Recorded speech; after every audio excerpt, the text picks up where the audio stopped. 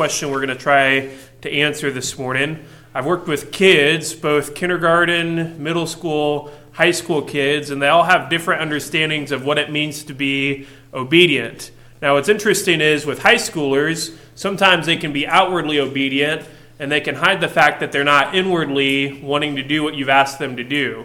Sometimes they do have a bad attitude about it, but even as adults, we know sometimes you can do the right thing, but you cannot have the right attitude about it.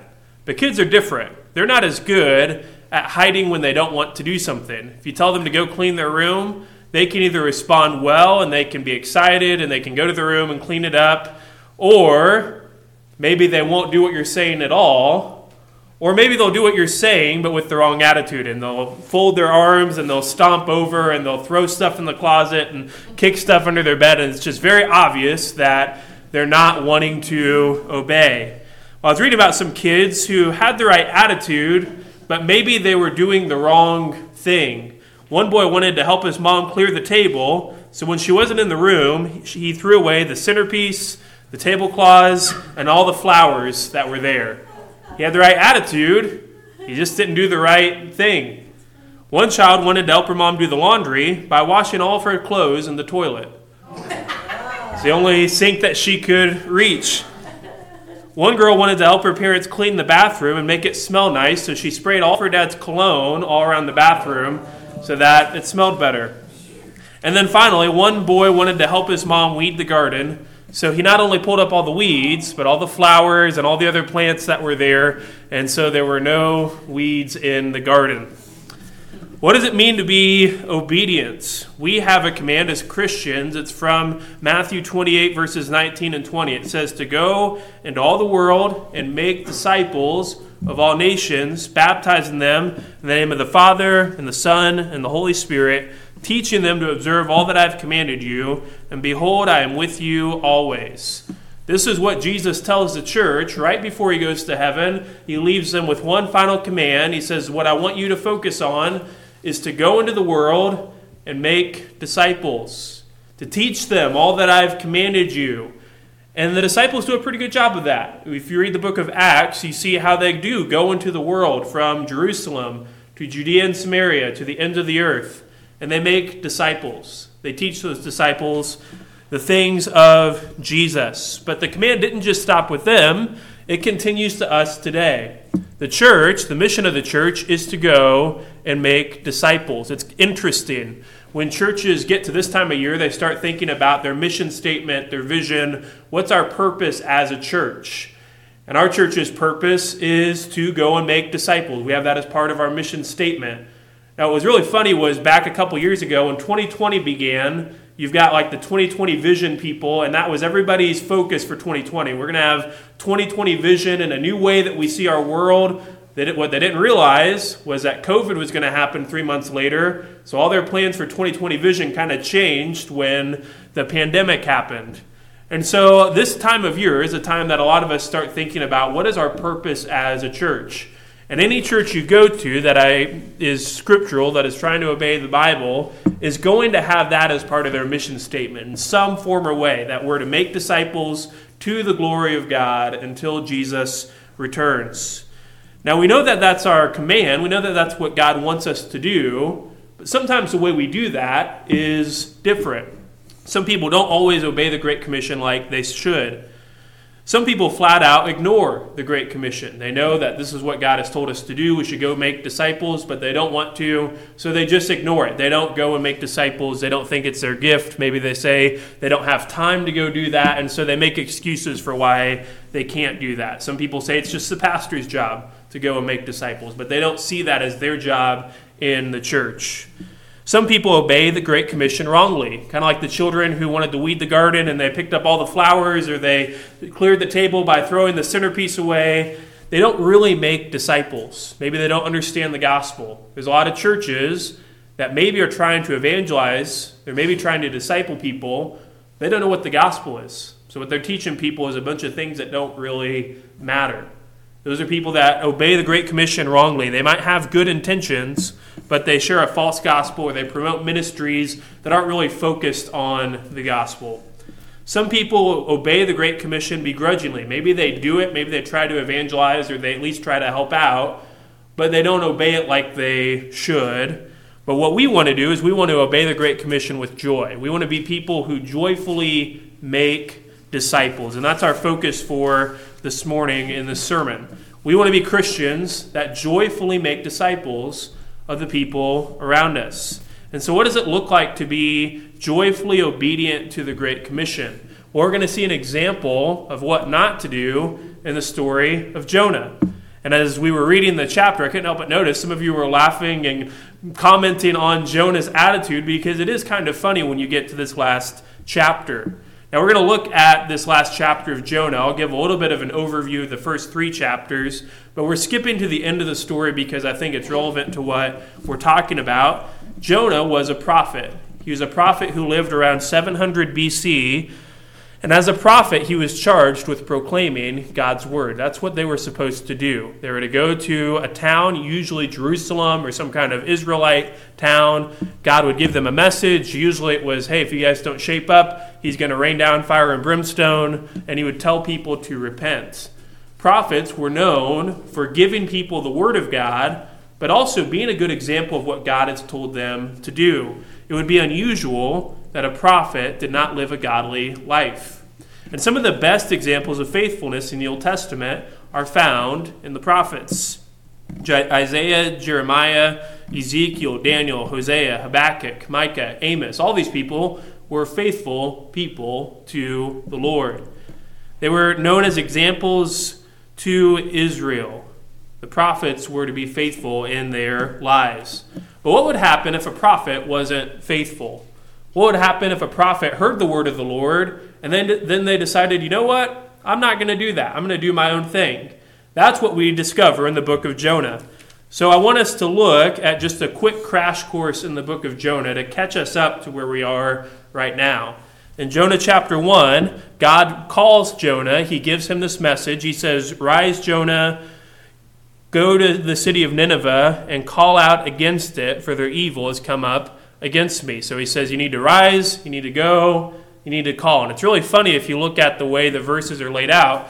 Jonah does rise, Jonah does go, but he doesn't go to Nineveh. He goes to Tarshish, which is on the other side of the map. And so he decides he's going to do his own thing. He's going to run away from the Lord. At the end of chapter 1, God confronts Jonah with a storm, and through a series of events, he's thrown into the water and eaten by a fish. We don't know what kind of fish it was. It's just called a great fish. Now, I want to stop there for a second. Most people, when they talk about Jonah, they just focus on the fish. They make all the story of Jonah about the fish. But the fish really isn't that important. We don't know what kind of fish it was. It could have been a whale. It could have been a big fish. We don't really know. And we never hear about the fish again in all of Scripture, really. I mean, Jesus makes a reference to Jonah being eaten by a fish, but none of the rest of the Bible seems to think the fish is important. That's not really the main point of Jonah. So then in chapter 2 of Jonah, Jonah is inside of this fish, and he repents to the Lord, or at least he seemingly does. He prays this prayer to God, and there's almost this psalm that's in the book of Jonah in chapter 2, asking God to rescue him from his distress. It's this really cool prayer that he has for repentance. And then in verse 10 of chapter 2, it says, "The Lord spoke to the fish, and it vomited Jonah out on the dry land." Now, that's a little bit of a vivid description of what happens, but he did spit Jonah up, and he ends up on the dry land, and then Jonah goes to Nineveh. So then in chapter 3, after Jonah is spit out by the fish, God calls Jonah again. He says, let's see if you get it right this time. He says, "Rise, Jonah, go to Nineveh, call out against them." And that's what Jonah does. He rises, he goes to Nineveh, he calls out against their wickedness, he obeys God. And what's really cool about chapter 3 is that we get a switch in the perspective. The point of view changes from Jonah to the people of Nineveh. And they hear this message from Jonah, and they start to repent. They start to get rid of their wickedness, and they start to repent and seek the Lord. And we even see the reaction of the king of Nineveh. In verse 6 of chapter 3, it says, "The word of the Lord reached the king of Nineveh, and he arose from his throne. He removed his robe and covered himself with sackcloth and ashes. he repents, and he encourages all the people to repent as well, praying that God might spare them from this disaster. And then at the end of chapter 3, the perspective changes again, and we see from God's point of view. And it says, when God saw what they did, how they turned from their evil way, God relented of the disaster that he said he would do to them, and he did not do it. So God sees their repentance. He sees how they changed their ways. And it's really interesting. The verse says he relented. Now, what does that mean? Did God change his mind? Well, we know that God can't change. So it's one of those interesting verses where I don't think we have the right human word to describe what God was going through. How can an unchanging God feel this in emotion and not give them this disaster? We don't really know how to understand this, but yet this is what God did. So we get done with the first 3 chapters, and if you've not read the story before, if you've not read what Tim just read for us a little bit ago, you would start to wonder what chapter 4 is going to be about. Is God going to continue to bless the people of Nineveh? Is Jonah going to disciple them and show them the ways of God and teach them God's character? Is Jonah going to go back home to Israel and tell them to shape up and repent?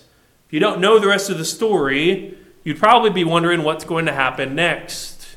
And it would really surprise you what you find in verse 1 of chapter 4. And from chapter 4, there's 2 lessons that I believe that we can learn in obedience. What we first see is a lesson in the character of God. What we really see is Jonah, who is surprised by God's character. Let's look at verse 1 of chapter 4, and we'll see Jonah's reaction to these events. But it displeased Jonah exceedingly. Now that word there in Hebrew, it actually means that Jonah was displeased to be displeased. It's like the most revolted that you can be in the Hebrew language. Jonah is upset. And why is he upset? It says he was displeased exceedingly and he was angry. Now this is not what you would expect Jonah to be like. Imagine, the evangelist we often think of today is Billy Graham, and there's people who like him or don't like him, but he had evangelistic meetings. Imagine if after many people got saved, he walked off the platform and he was just angry and he was upset. And you'd probably wonder, why are you so upset? And look at what God says, or look at what Jonah says to God. It says, and he prayed to the Lord and said, O Lord, is this not what I said when I was yet in my country? That is why I made haste to flee to Tarshish. For I knew that you are a gracious God and merciful, slow to anger and abounding in steadfast love, and relenting from disaster. It's interesting. This is the second prayer that we see Jonah pray. In chapter 2, Jonah prays to God and he repents. He says, I was wrong. I should have done what you told me to do. And from there, you think maybe Jonah's starting to understand God. Maybe he's starting to get it right. He's starting to now obey. He does go to Nineveh. He does tell them to repent. But now in chapter 4, we see that Jonah's still not obedient. He still doesn't understand the character of God. He says, this is why I didn't want to go to Nineveh in the first place. Not because they were so wicked, but because he knew God's character.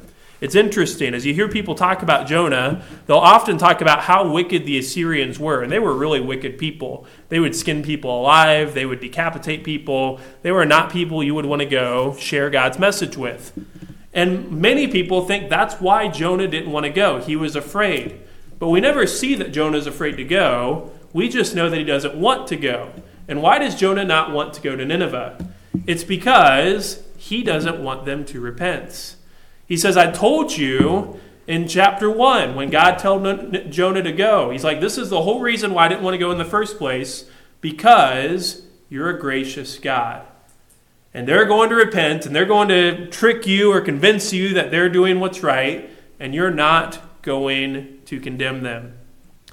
It says, I knew that you were a gracious God and merciful, slow to anger and abounding in steadfast love. This may be the only times those attributes of God are used in Scripture, and someone is complaining about them. Can you imagine that? Someone just praying during a church service and saying, well, I just can't believe the Lord is so gracious, and he's so merciful, and he's slow to anger.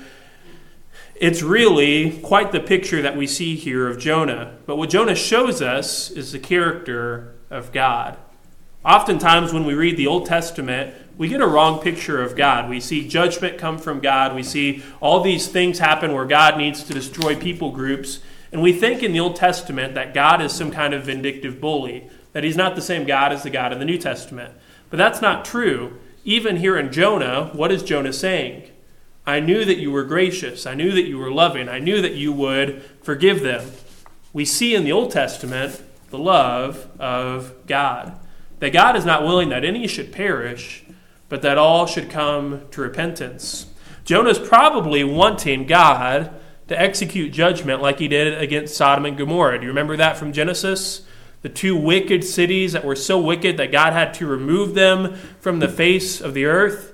Jonah says, where's the fire and brimstone? Why are you not just destroying this city? But what Jonah forgets is what God told Abraham. It's that if there were just 10 people that were found righteous in the city, that God would have spared it. But because there were not 10 people who were righteous, God destroyed it. It's always been the nature of God that he's been gracious and loving and merciful. But Jonah doesn't like that. It doesn't go with what Jonah thinks God should do. So look at what he says in verse 3. He says, therefore now, O Lord, please take my life from me. For it is better for me to die than to live. He is so distressed about this that he's to the point where he wants to die. He says, I don't want to live in a world where God allows these people to live. Jonah, outwardly obedient. Yes, he goes to Nineveh. He calls out against their wickedness. He tells them to repent. Inwardly, he's still disobedient. Inwardly, he still maybe understands the character of God, but he has not adopted God's character in his own life. He appreciates God's grace and love and mercy in his life. He doesn't want to see it extended to others as well. Now, if you're God in this situation, and we can all be thankful that I'm not God and that you're not God, but imagine how you would respond to Jonah in this situation. You might say, get over it, or maybe you'll just remove him from the face of the earth here. God only responds with a question. It says, and the Lord said, do you do well to be angry? And God's going to ask Jonah this question again a couple different times. And what he's asking here is, do you have righteous anger? Are you justified in being angry? Is it right for you to be upset that God is gracious towards these people? And that's where this scene ends. We pick it back up later with God talking with Jonah, but here we do see the character of God, that God is gracious and loving and merciful. It is a good reminder to us as well that God is not willing that any should perish, but that all should come to repentance. And it's an encouragement to us to not be like Jonah in our obedience to God. As we seek to make disciples, as we want to evangelize to other people, we shouldn't be hoping that God removes them from the face of the earth. We should be praying for genuine repentance, genuine change in their life. Do you obey the Great Commission? Do you truly desire to see people saved? Now, I'm not saying that any of us are all the way like Jonah and how his attitude was, but sometimes we don't obey the Great Commission like we should. We can do it outwardly. We can do the things that God has told us to do, and outwardly it looks like we're fine, but inwardly we don't have the right attitude. We see this especially in the New Testament. God's not just concerned that you look like you're doing the right thing. He wants you to have the right attitude while you're doing it. This all models the example of Christ. Christ, when he was here on earth, not only obeyed God, but he had the right attitude while he did as well. You think about when Christ came to earth, he was perfect. He's fully God and fully man. He never sinned, not even once, and yet he hung around with sinners. He didn't just try to find the most righteous people here on earth, but he ate with tax collectors and he ate with prostitutes and all these people that you would not want to be seen associated with here on earth. Jesus was their friend. Jesus shared the gospel with them. And he didn't just complain about them. You don't see Jesus praying to the Father and saying, how long do I have to be here on earth around all these people that I don't like, who do all these things that they shouldn't? No, it says when Jesus saw the crowds, he was moved with compassion. Why? Because they were like sheep without a shepherd. Think about that this morning. When you see lost people, when you see the unsaved, Are you prone to just complain about them? Or are you prone to see them with the eyes that Jesus sees them with? That they are in need of salvation, that they're in need of the gospel. This is a lesson in the heart of God. God is gracious and merciful and loving, and we should be as well. We see a second lesson here from Jonah. It's a lesson in the character of man. Jonah not only shows us God's character, he shows us man's character as well, and we're not going to like what we find. Jonah leaves the city. In verse 5, it says, Jonah went out of the city and sat on the east of the city and made a booth for himself there and sat under it in the shade till he should see what becomes of the city. Now this is very strange. Even if you've read this chapter a lot, it's a little interesting what he does. He must have been in the city when he was talking with God. He leaves the city to go sit on the east side of it, and he makes himself a booth, which would be like a shelter there for him to sleep in and to watch the city in. And he seems to be there for one purpose. He wants to see what's going to happen to the city. Now we know that God's not going to destroy it. We know that Nineveh repented. So the only reason Jonah could be watching the city to see what happens is he thinks one of two things is going to occur. Either God's going to change his mind and he says, you know what, I really should destroy that city. And he just zaps them.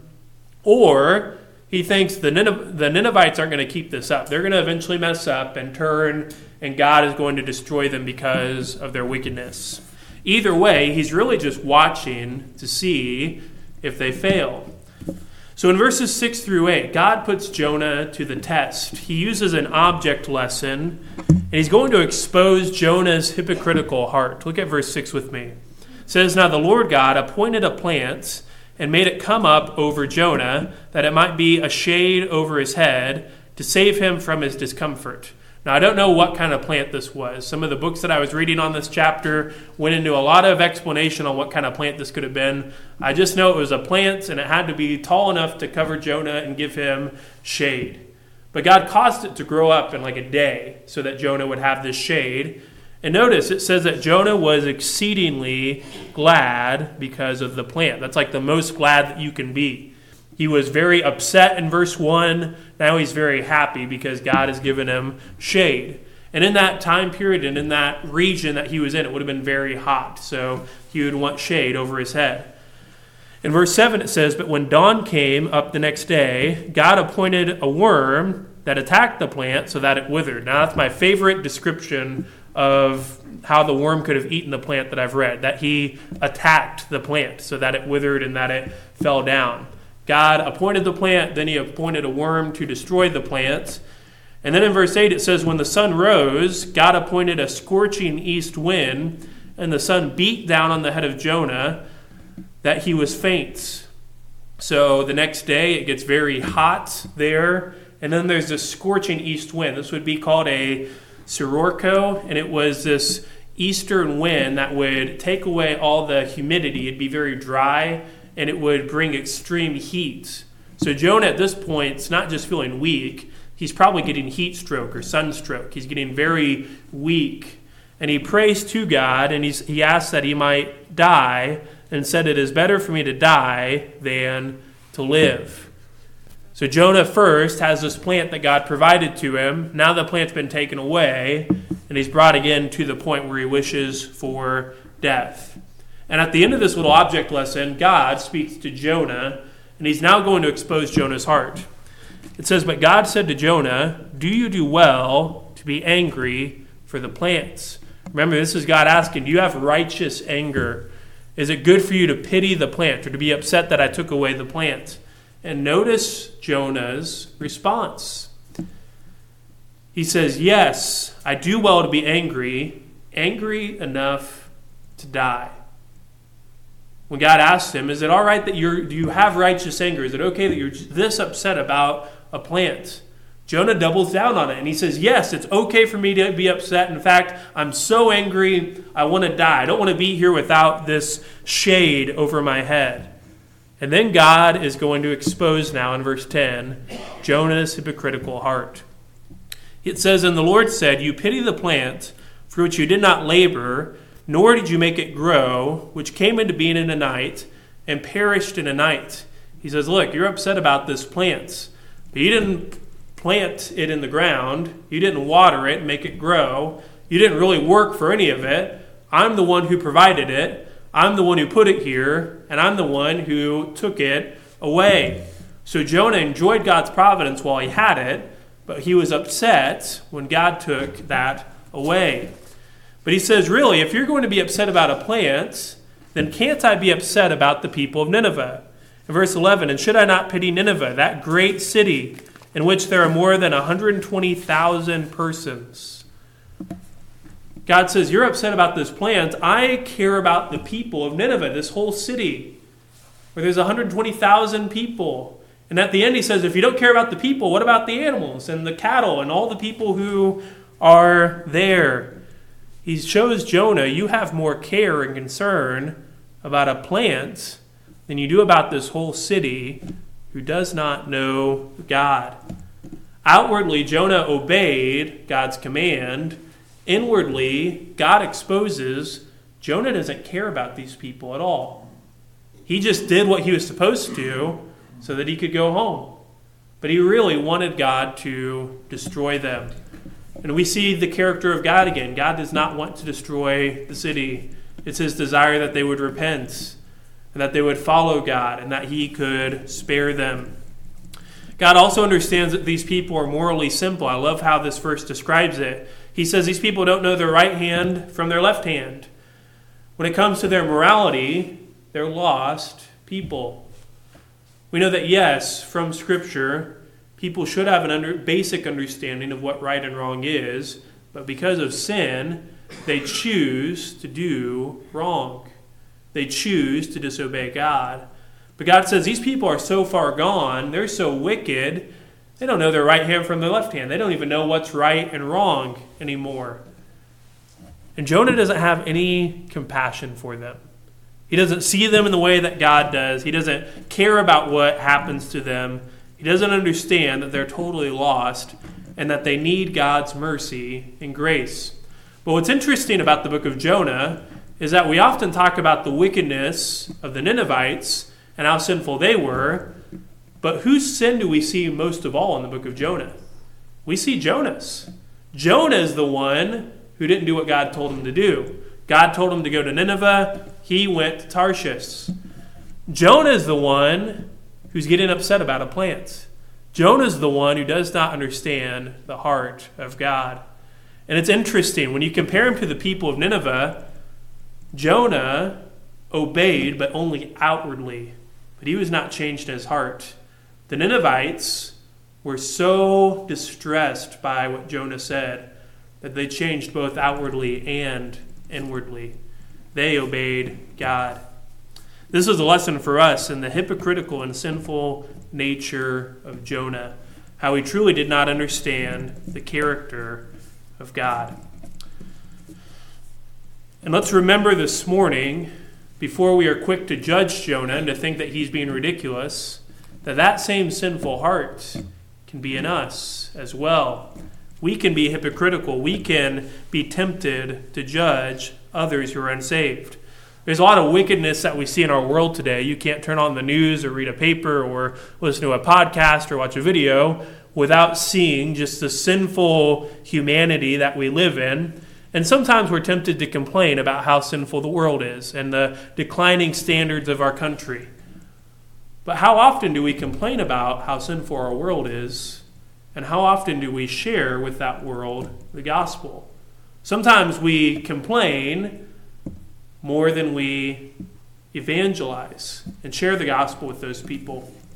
And I again would remind us of the example of Christ, who probably had the most reason to come into the world and complain about how sinful we are, but instead took on flesh and ate with tax collectors and sinners and showed them the love of God. Jonah is a book about obedience, not just obedience outwardly, but obedience inwardly as well. Ask yourself this question this morning. Do you care about the lost people who are in your life? Do you genuinely want to see them repent?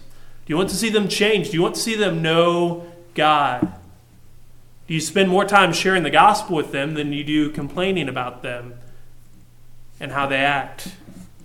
This is what we've been commanded by God to do, to go into the world and share the gospel with these people. So as we conclude our sermon this morning, I want to talk about how we can apply the story of Jonah to our own understanding of the Great Commission. First of all, we should be obedient. We should be obedient. We've been given this command by God to go into the world and to make disciples, to witness to others, to teach them the commands of God. And rather than making excuses, we should obey the Great Commission.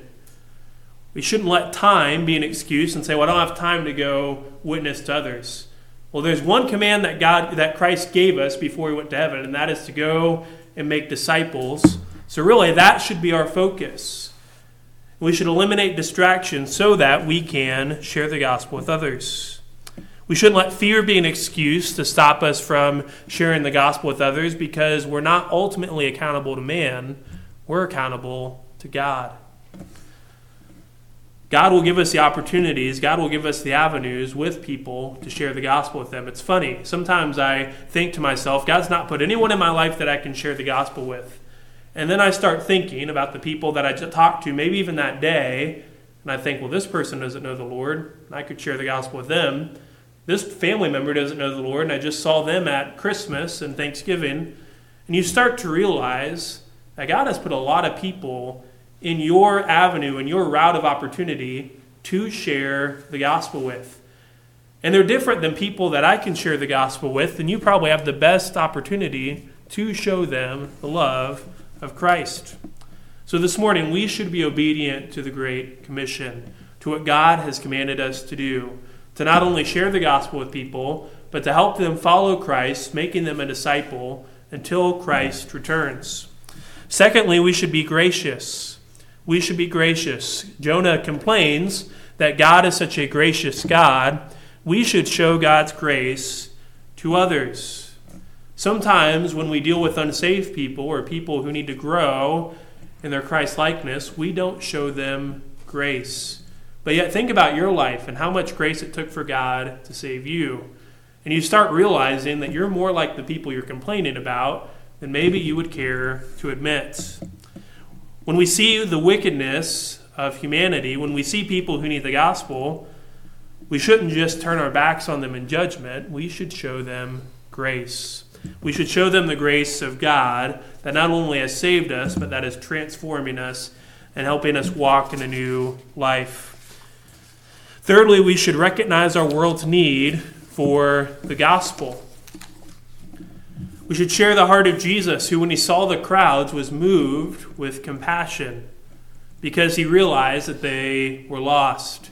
Rather than being prone to be discouraged by our sinful world, rather than being prone to complain about our sinful world, share the gospel with them. Recognize their lostness.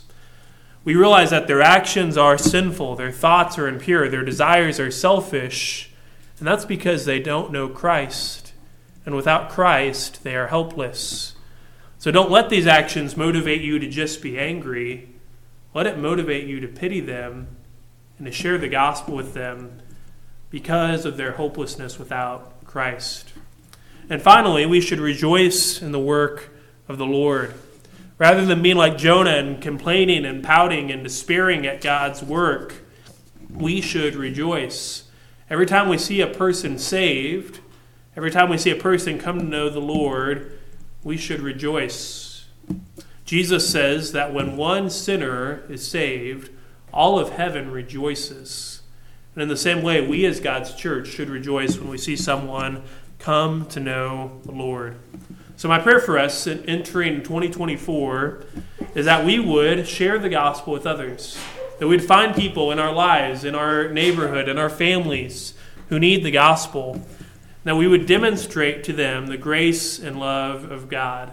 May we learn from the example of Jonah and not be prone to complain about God or to complain about the people we're witnessing to, but that we would practice joyful obedience to the Great Commission until the Lord comes. Let's pray. Father, we thank you for your word. We thank you for the example of Jonah. We pray, Lord, that you would help us to not be like him, but that we would instead be Christians who are joyfully obedient to what you've called us to do. God, help us to find opportunities in our lives with people who need to hear your word. Help us to know your word well enough to be able to share the gospel with them and to show them the love of Christ. We ask this all in Christ's name. Amen.